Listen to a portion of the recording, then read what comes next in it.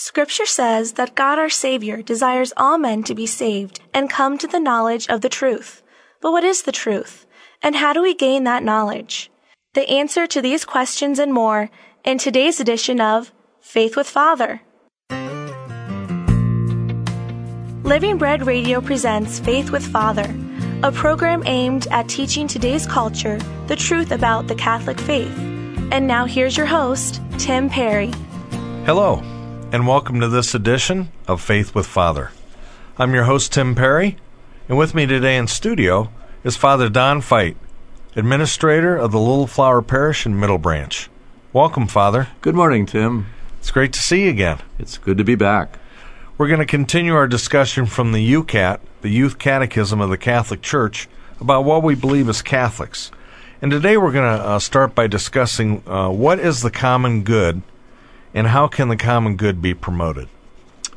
And for those who didn't listen to us yesterday, that's because this all fits under how do we live as human beings? Huh? Not isolated, we said, but God created us to live in community. Huh? So the common good, we need that. Otherwise, some people get all the perks, and other people are left discriminated against. Huh? And that's common good is a very strong term to use. I'm glad you brought it up, Tim, here in the Catechism, because it needs to be promoted so every person is respected. Huh? Every person should be able to freely develop our talents, our gifts, intellectually, religious, every way. We need, by the common good, we know that it means that all the conditions of social life, all those that we need to allow us as individuals and in the groups we live to reach our fulfillment. We should be able to live life to the full. Jesus said one time, "I come that they might have life and have it to the full." Now, in one way, he could be referring certainly to the life of grace, which we'll get into later this week, but even just in society, people need to be free. People need to be at peace. They need to have some security, and those are all aspects of the common good, to be able to live knowing that they're respected, that they have a right to develop their own well-being and to do so in peace. To me, that's one of the beauties of being a practicing Catholic, because if you know the rules, then you can live freely knowing what the rules are, starting with the Ten Commandments. That's right. And a lot of people don't know the rules. So they're actually offending God, maybe ignorantly, without knowing that they're offending God. That's right. So again, by knowing the rules and what is in not only our best interest, but as we're talking about this morning, the common good, knowing the rules can help us to also live our lives in a Christ-like way that is for everyone's good, not just for our own. Amen. So in 328, the YOUCAT asks, how can the individual contribute to the common good? And I think the answer is well said, that each one of us, each individual, has to take responsibility for somebody else. We can't say, as Cain tried to do, am I responsible for my brother? Implying, no, I'm not. And Pope John Paul reminded us one time when he said, no one can claim, the way Cain did, that he's not responsible for our brothers, the fate of our brothers. Yes, we are. We have to be responsible for the common good. Now, that doesn't mean that I have to take care of everybody, but certainly in the whole world, but certainly if each of us plays the part that God gave us, in my family, in my neighborhood, where I go to work, where I go to school, if I take responsibility for making this a loving place, a fair place, a comfortable place where everybody is respected, then the common good will be promoted. If I think I could get away without doing my fair share, then the common good is just a little bit less likely to happen. Because remember, there's two things here. The word good, what is good for me and for everybody else, but also common.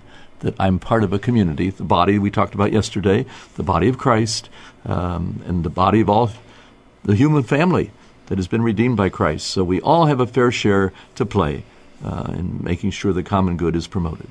Okay. And again, it's the business of everybody, and of course Christ taught us, and the church teaches the corporal works of mercy, where we have to think of those who are less fortunate and maybe even those who are unable to even help themselves or take care of themselves. So we just can't worry about ourselves. While I think at the same time it's important to take responsibility for our own actions and say, I need to be responsible for my life and not blame anybody else if things aren't going the way that I think they should. But I think we can ask ourselves better questions like, how can I live my life that's more pleasing to God? Or what can I do to help others? Or what can I do to help those who are less fortunate? And I know at our parish, especially around the holidays, Thanksgiving and Christmas, people respond overwhelmingly generously. But throughout the year, people need help then too as well. Right. So, again, this point that the UCAT makes about the common good and what we can do and how we can contribute is I think we need to be aware of the fact that we need to be helpful towards others and ask ourselves, how can we? What can we do? And, of course, prayer is one that we can do on a daily basis, but also with our talent and our time and our treasure. That's right. All right. Question 329 of the UCAT asks, how does social justice come about in a society? And, Tim, the Catechism responds, social justice comes about where the inalienable dignity of each person is being respected, and the rights that each person has are being safeguarded and championed. That we're not saying, well, these people have more rights than those people do. The born have more rights than the unborn, or the people who are living in they're the charter members here, so they get more rights. No, the newcomer too. The immigrants among us, everybody, all people have inalienable rights. That's fortunately, America was founded on that principle, which is it goes right back to the very principles of the Bible, and that's why we've often called our country a country that began with principles that flowed from the people who first came here, what we call the Judeo-Christian tradition. And fortunately, our principles can be accepted and understood by many people as we continue to grow in our country, welcoming more people to come. But we have to always remember that every person has a certain dignity that needs to be protected and championed. And each of us has a right to participate in the life of our society. You bring up a good point, Father, that this country was in fact founded on the Judeo-Christian values.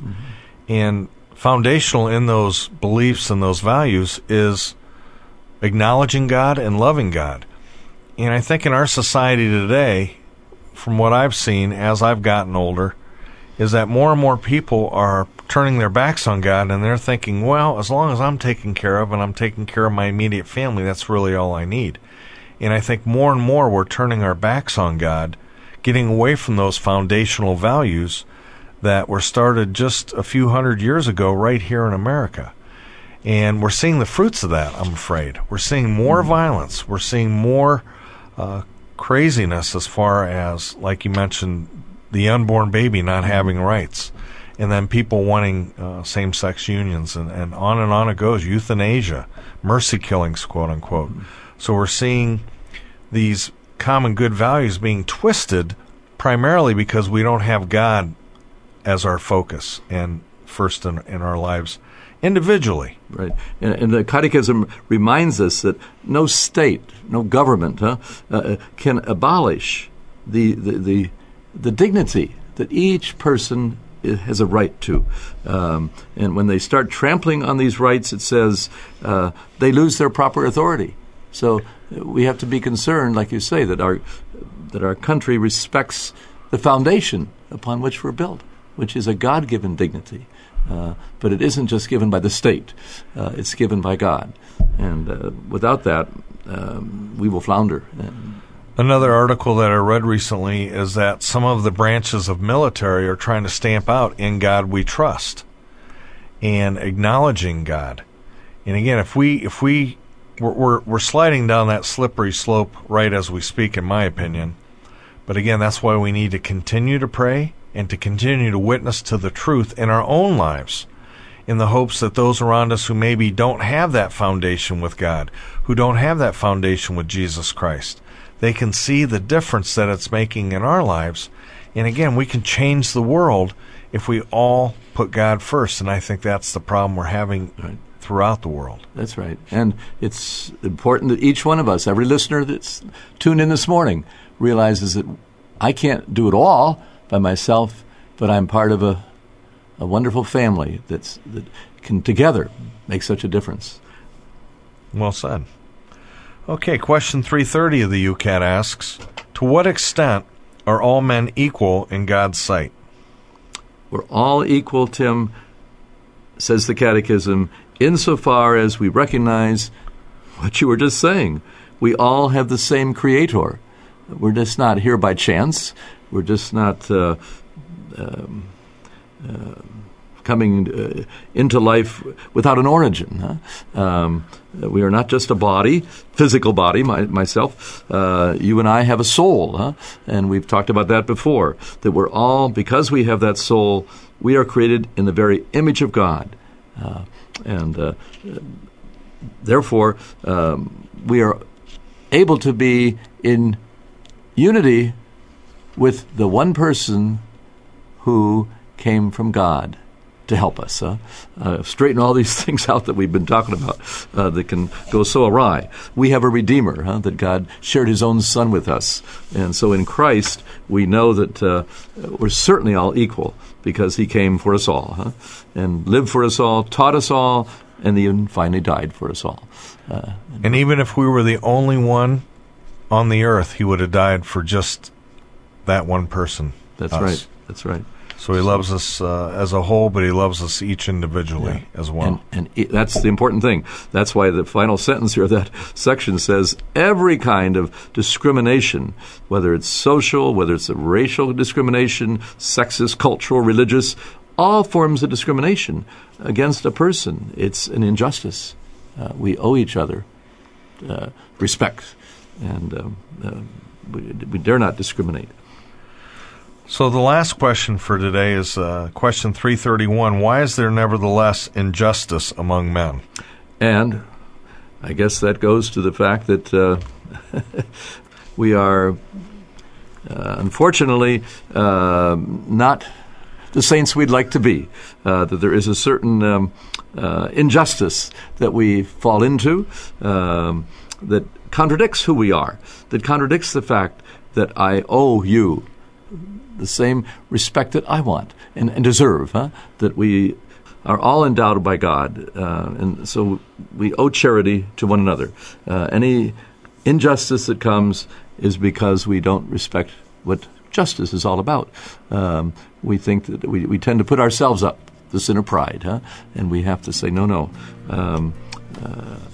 Everybody deserves to be treated with the same love and dignity that I want and deserve to be treated with.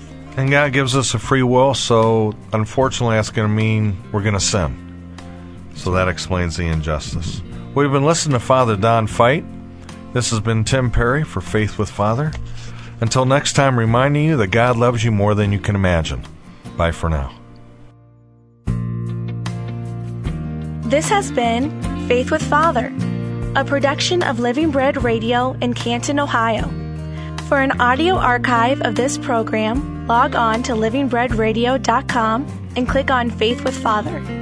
If you have a question or comment about today's program, email us at askfather@livingbreadradio.com. And join us again next time for another edition of Faith with Father.